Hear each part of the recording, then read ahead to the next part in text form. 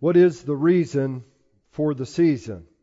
That's the question that is asked so often during this time of year, and you know the answer. Jesus is the reason for the season.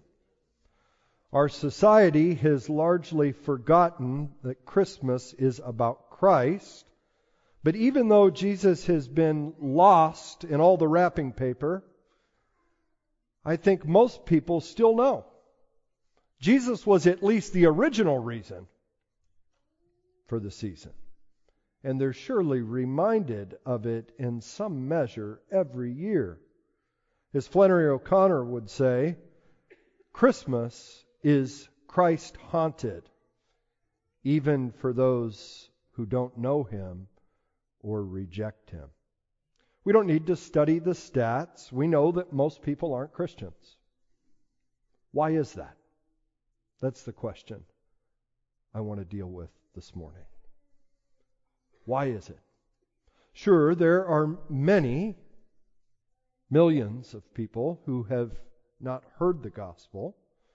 But if a person lives in this country, if a person lives in this city, at a minimum they have access to the gospel. And many of them have heard the gospel. And yet unbelief persists. It is pervasive. When there is so much light available, how is it possible that people remain in darkness? Our passage in John 12 this morning is the conclusion to the first of two parts within the Gospel of John, the book of the signs, as many theologians call it. The first 11 chapters present 7 signs. Jesus turns water into wine. He cleanses the temple. He heals an official's son. He heals a lame man. He feeds the 5,000. He then heals a blind man and even raises Lazarus from the dead. These 7 signs that organize the first 11 chapters of the book of John are for a purpose that we're given at the end of the book. In John 20, verse 31, tells us that while Jesus did many other signs that were not written in the book of John, these were written so that you may believe that Jesus is the Christ, the Son of God, and that by believing you may have life in His name. As we come to chapter 12, these signs have been completed. Many people have flocked to Jerusalem to see Jesus because He has done these signs. But then in our passage this morning, in chapter 12, verse 37, we read that though He had done so many signs before them, they still did not believe in Him. Sure, some had believed along the way. His disciples had believed. But by and large, most did not believe. And this leads us to a very important truth in the book of John. Dan talked about this last week.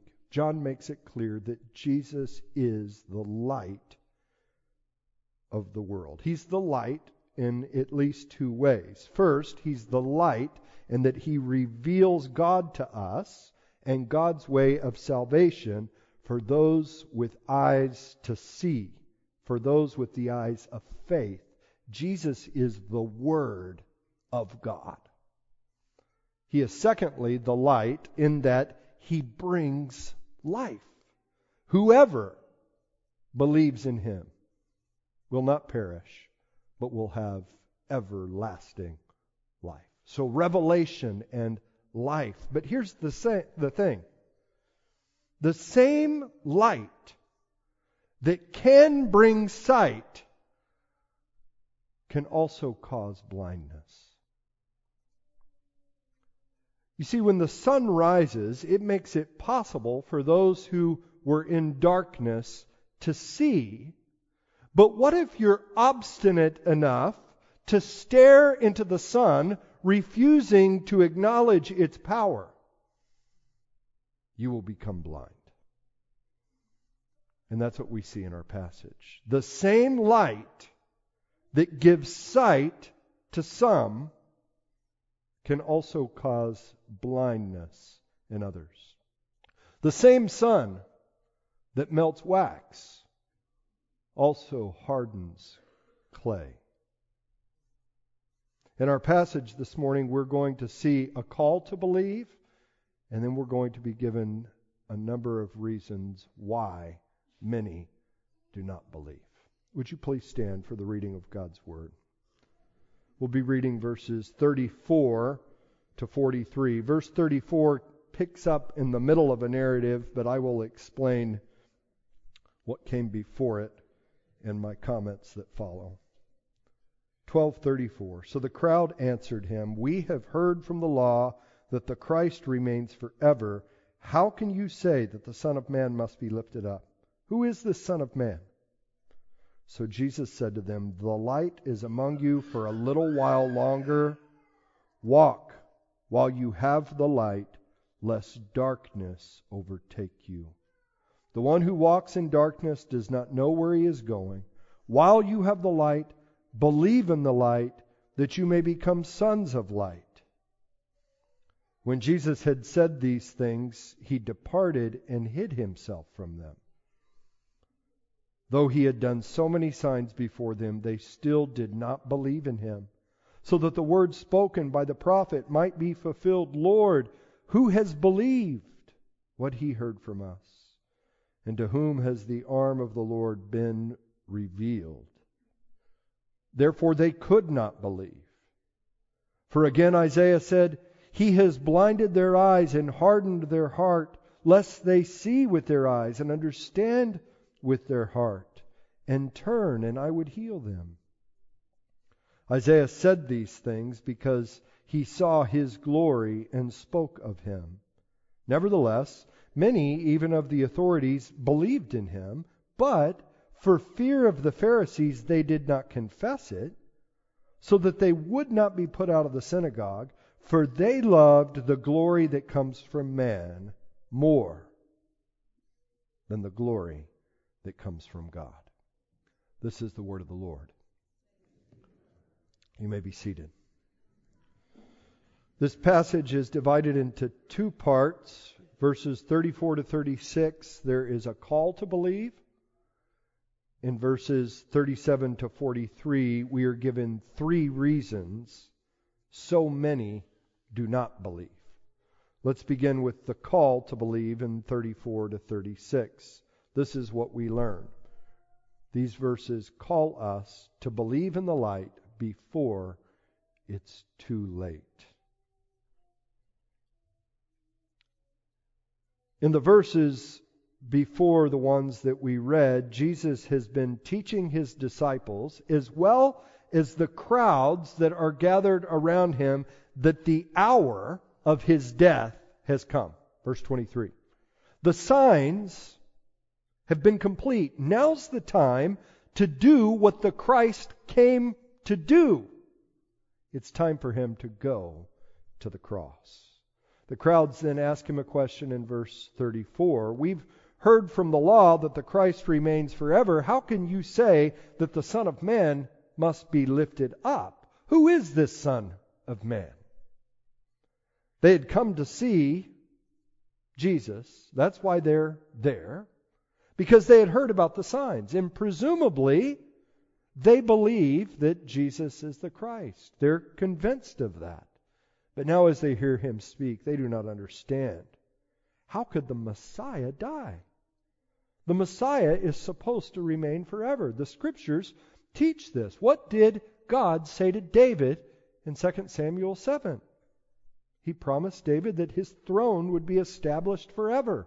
This is reiterated in Psalm 89. It says, "His offspring shall endure forever, his throne as long as the sun before me." Isaiah 9, which speaks of the coming Messiah, of the increase of his government and of peace, there will be no end on the throne of David and over his kingdom, to establish it and uphold justice and righteousness from this time and forevermore. The Scripture spoke of the Messiah reigning forever. So they didn't understand how Jesus could speak of dying and being lifted up. They didn't understand what we now understand, that there would be two advents of the Messiah, two arrivals, two comings, and that following Jesus' death and resurrection, that he would be seated on his throne at the right hand of the Father until he returned. But Jesus doesn't go into all of that. He could have, but he doesn't. He doesn't even really answer their question. I think he's saying this: you have enough to go on. I've done many signs.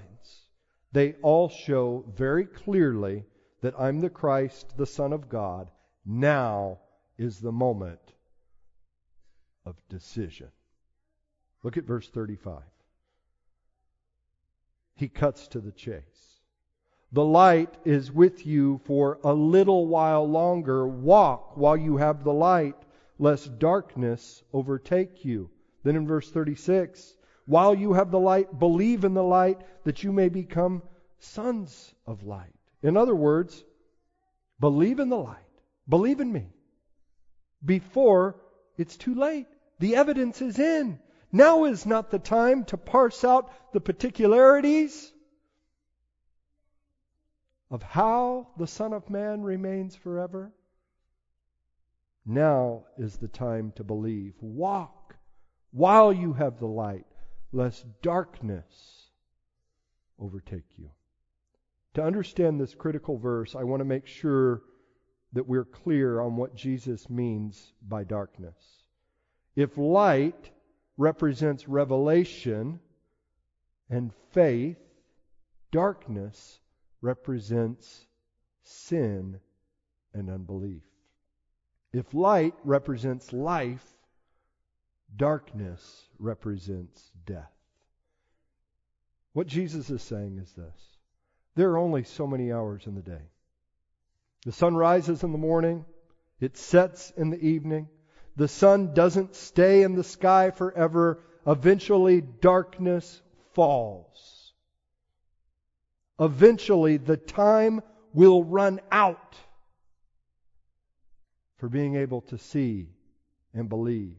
Maybe the darkness of sin will come upon you. This happens when you hear the gospel over and over again, but continue to hold back and remain in unbelief.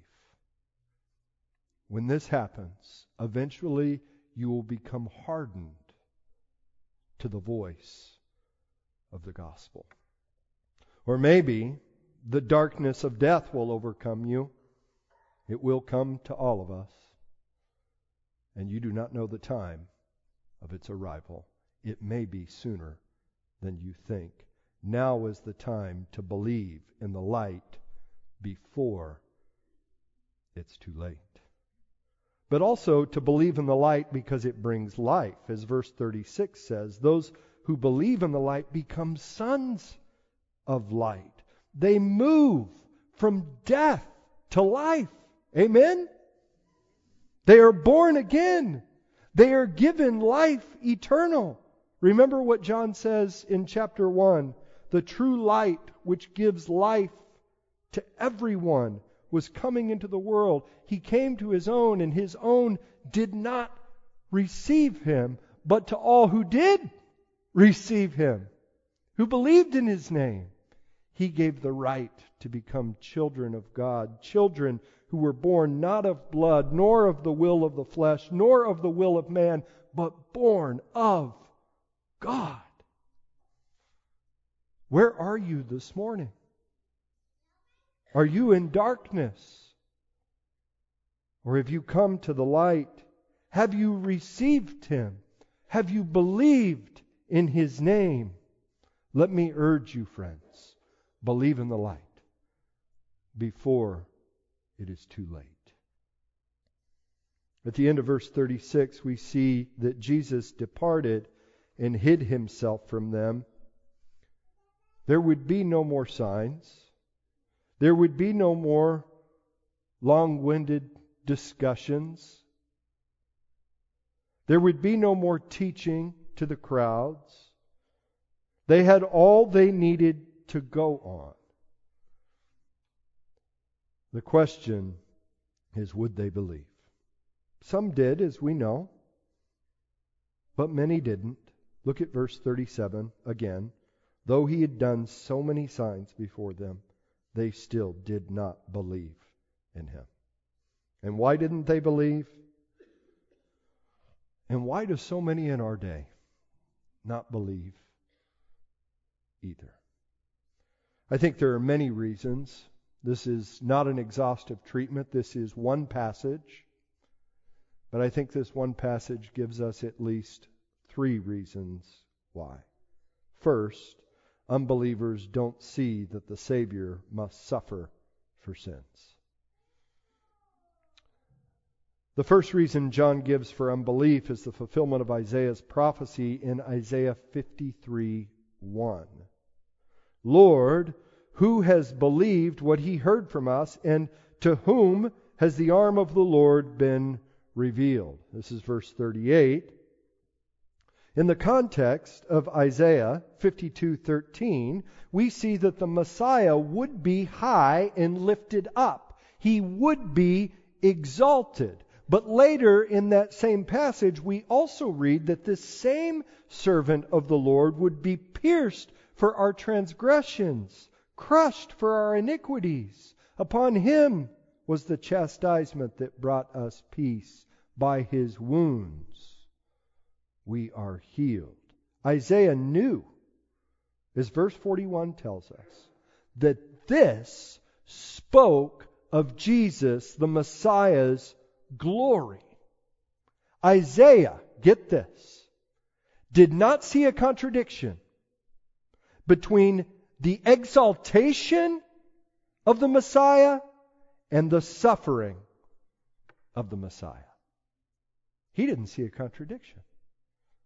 But he knew that many would not believe that a Messiah would suffer.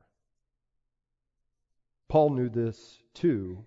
Paul says Jews demand signs, Greeks seek wisdom, but we preach Christ crucified, a stumbling block to Jews, folly to Gentiles, but to those who are called, both Jews and Greeks, the power of God and the wisdom of God. How do you see it? Do you see the crucifixion of Jesus as necessary for your salvation? Do you know that that's the real reason for the season? Why did the Son of God take on flesh? To die for our sins. Behold the Lamb. That's what John the Baptist says when he sees the Messiah coming, who takes away the sin of the world. Do you see that it was necessary that he be lifted up on a cross to pay the price for your sins, and then raised on the 3rd day to defeat the power of sin, which is death? Only those who believe that's what Jesus came to do are saved.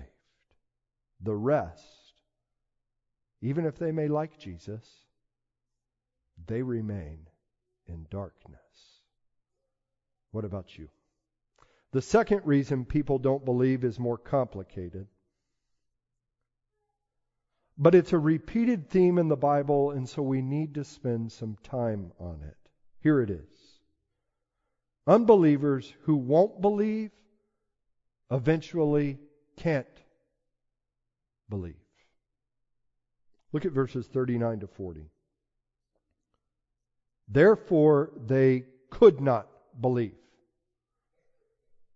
For again Isaiah said, He has blinded their eyes and hardened their hearts, lest they see with their eyes and understand with their heart and turn, and I would heal them.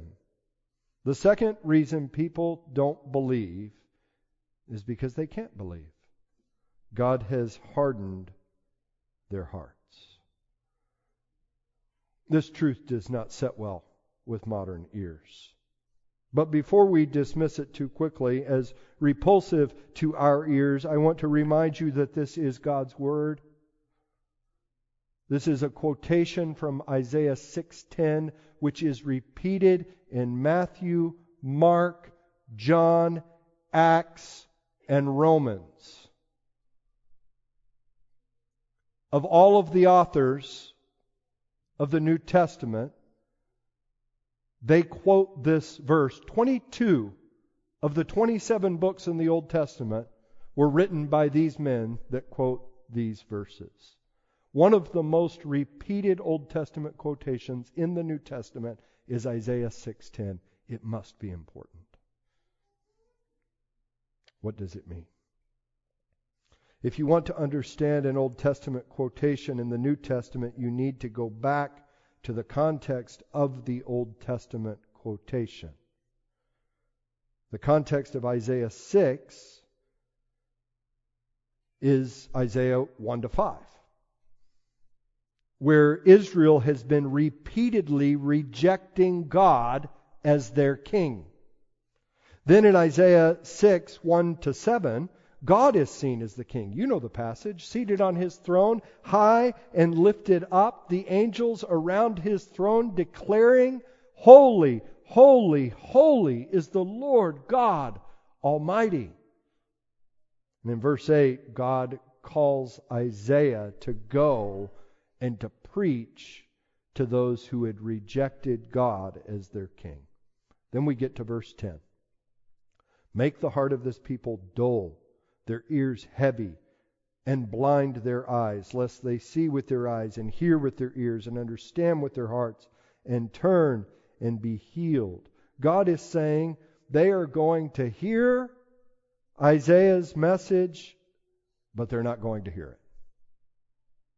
They're not going to get it. And the reason they're not going to get it is because they are going to continue rejecting God as their king. Isaiah's preaching will not create hardness and rejection, but it will strengthen the rejection that is already there.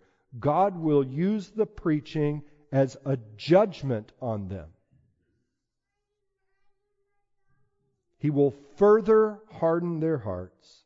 Isaiah's preaching will solidify their previous rejection of God. The other reason why God was hardening Israel was to purify his people. In Isaiah, there are two groups of people: those who identify as the people of the covenant, but who have broken the covenant. They will meet God's judgment.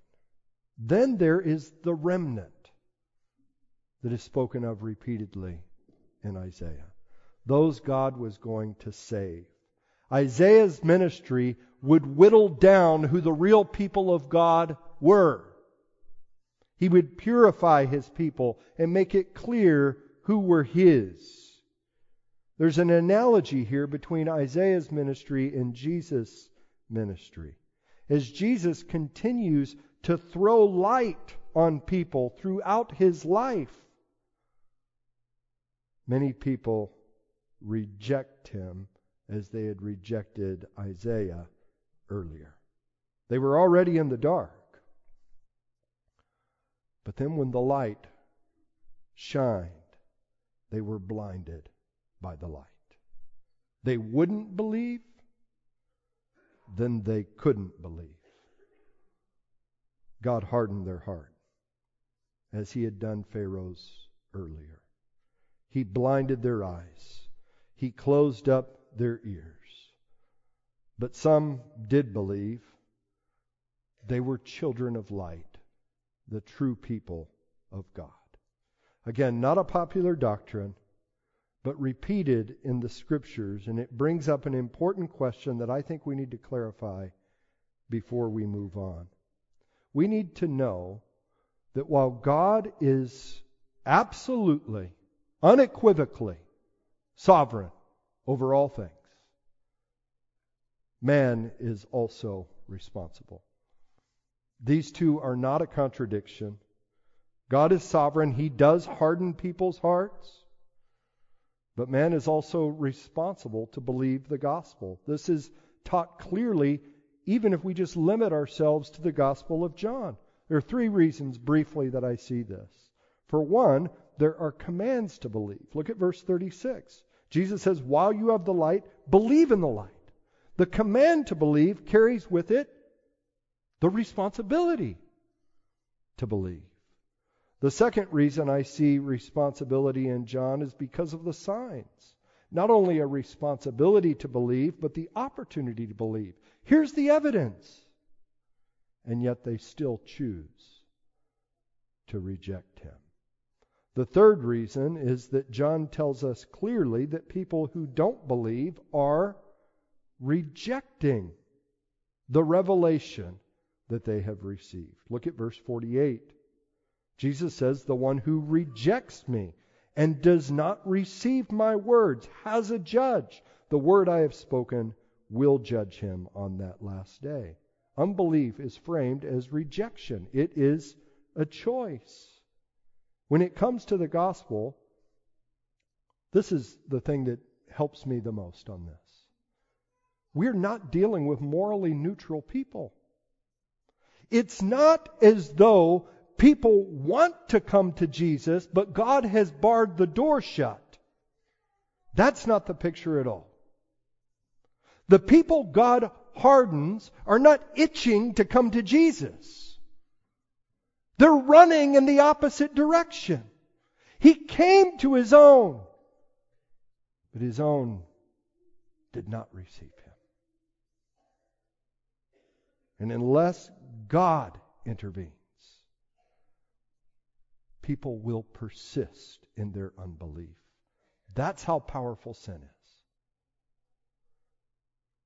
Nobody will come to Jesus, we read in chapter 6, verse 44, unless the Father draws him.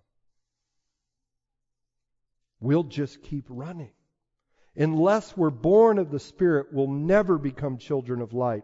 Unless God opens the eyes of the blind, we will never see. We will remain in darkness. I love the way one commentator puts it. The text contains a tension that remains unresolved. People are responsible for unbelief, and God is responsible for faith. Both are true. Unbelief reveals the power of our sin. Faith reveals the power of our God. And the power of sin leads me to the third and final reason for unbelief. Unbelievers say they believe in the light, some of them do, but in fact really love darkness.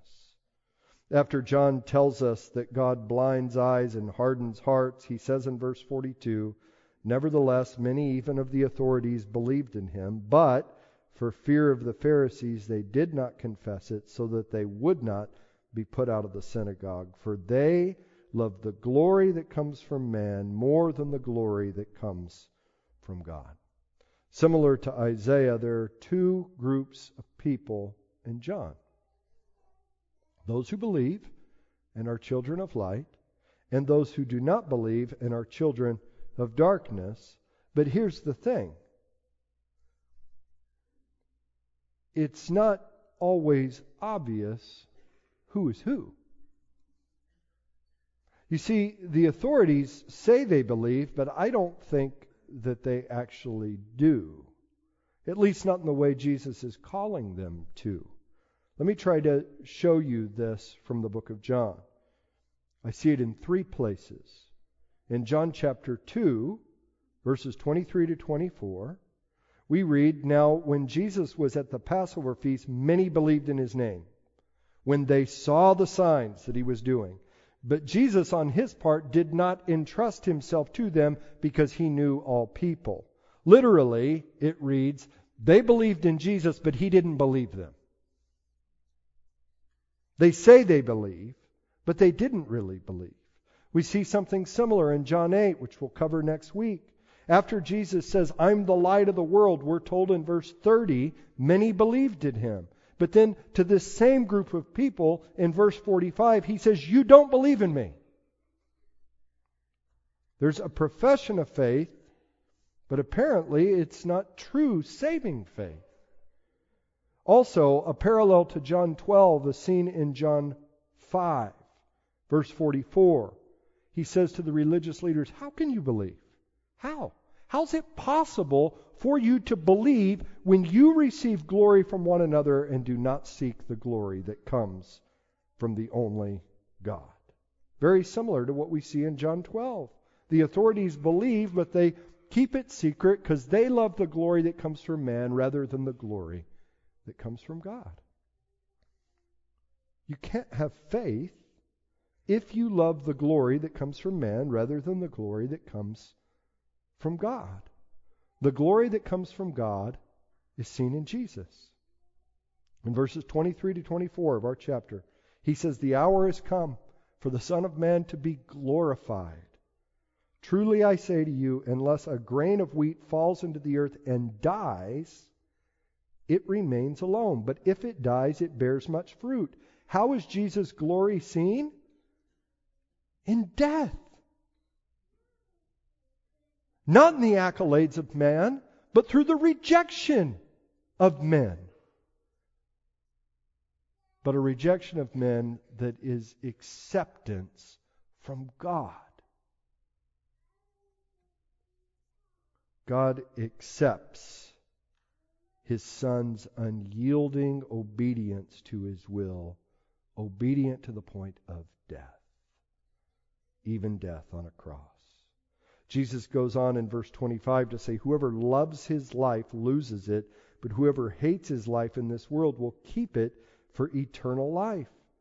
In other words, those who believe in Jesus will prove their obedience by loving what Jesus loves.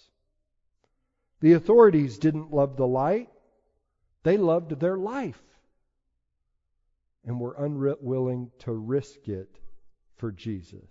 They say they believe in the light, but they really love the darkness. There are people all over the world who claim to believe in Jesus and maybe even really believe that they do. People all over this city that claim the same. And maybe even people in this church today who profess faith in Jesus but don't really love the light. What they really love is the world. They love the opinion of others. They love the security that material possessions provides them. They love the pleasures of the flesh more than they love the way of the cross.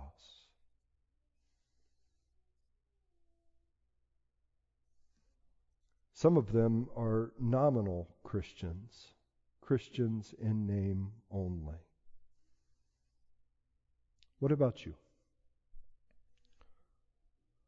If that is you this morning, if you are honest, you really love the glory that comes from man rather than the glory that comes from God, you really love the darkness more than the light, let me urge you to walk in the light while it is light, lest darkness overtake you. There will come a time when night falls on you. You will either be hardened by your sin so that you can no longer hear the voice of the gospel, or you will die. Either way, whichever day comes first, on that day it will be too late. Believe in the light before it is too late. And for all of you, I want to urge you to walk in the light as children of light, so that your life reflects what you love. Whoever loves his life loses it. Whoever hates his life in this world will keep it for eternal life. Is it clear in your life what you love? Walk in the light. And lastly, for those of you who have loved ones who are not walking in the light, I want to call you to pray. The power of sin is great. That the light would shine and people would run from it. The power of sin is great. And without the power of God, no one will come into the light. No one will believe in Jesus unless the Father draws them. If God is sovereign over belief, let us storm the gates of heaven with our prayers, praying that God would break the stony ground of unbelief, that He would open ears, that He would turn the lights on, giving people eyes to see. Friends, if you are here today and you believe the gospel, you believe because God opened your eyes. Praise Him for that. And then pray that He would do the same for others. Let us pray.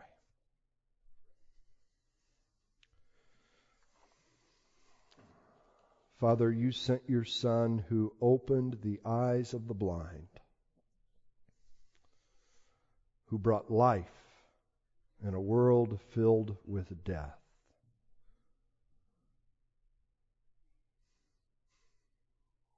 We can sometimes be amazed or perplexed at how pervasive unbelief is. But the real amazing truth is that any of us believe in light of our sin. We thank you.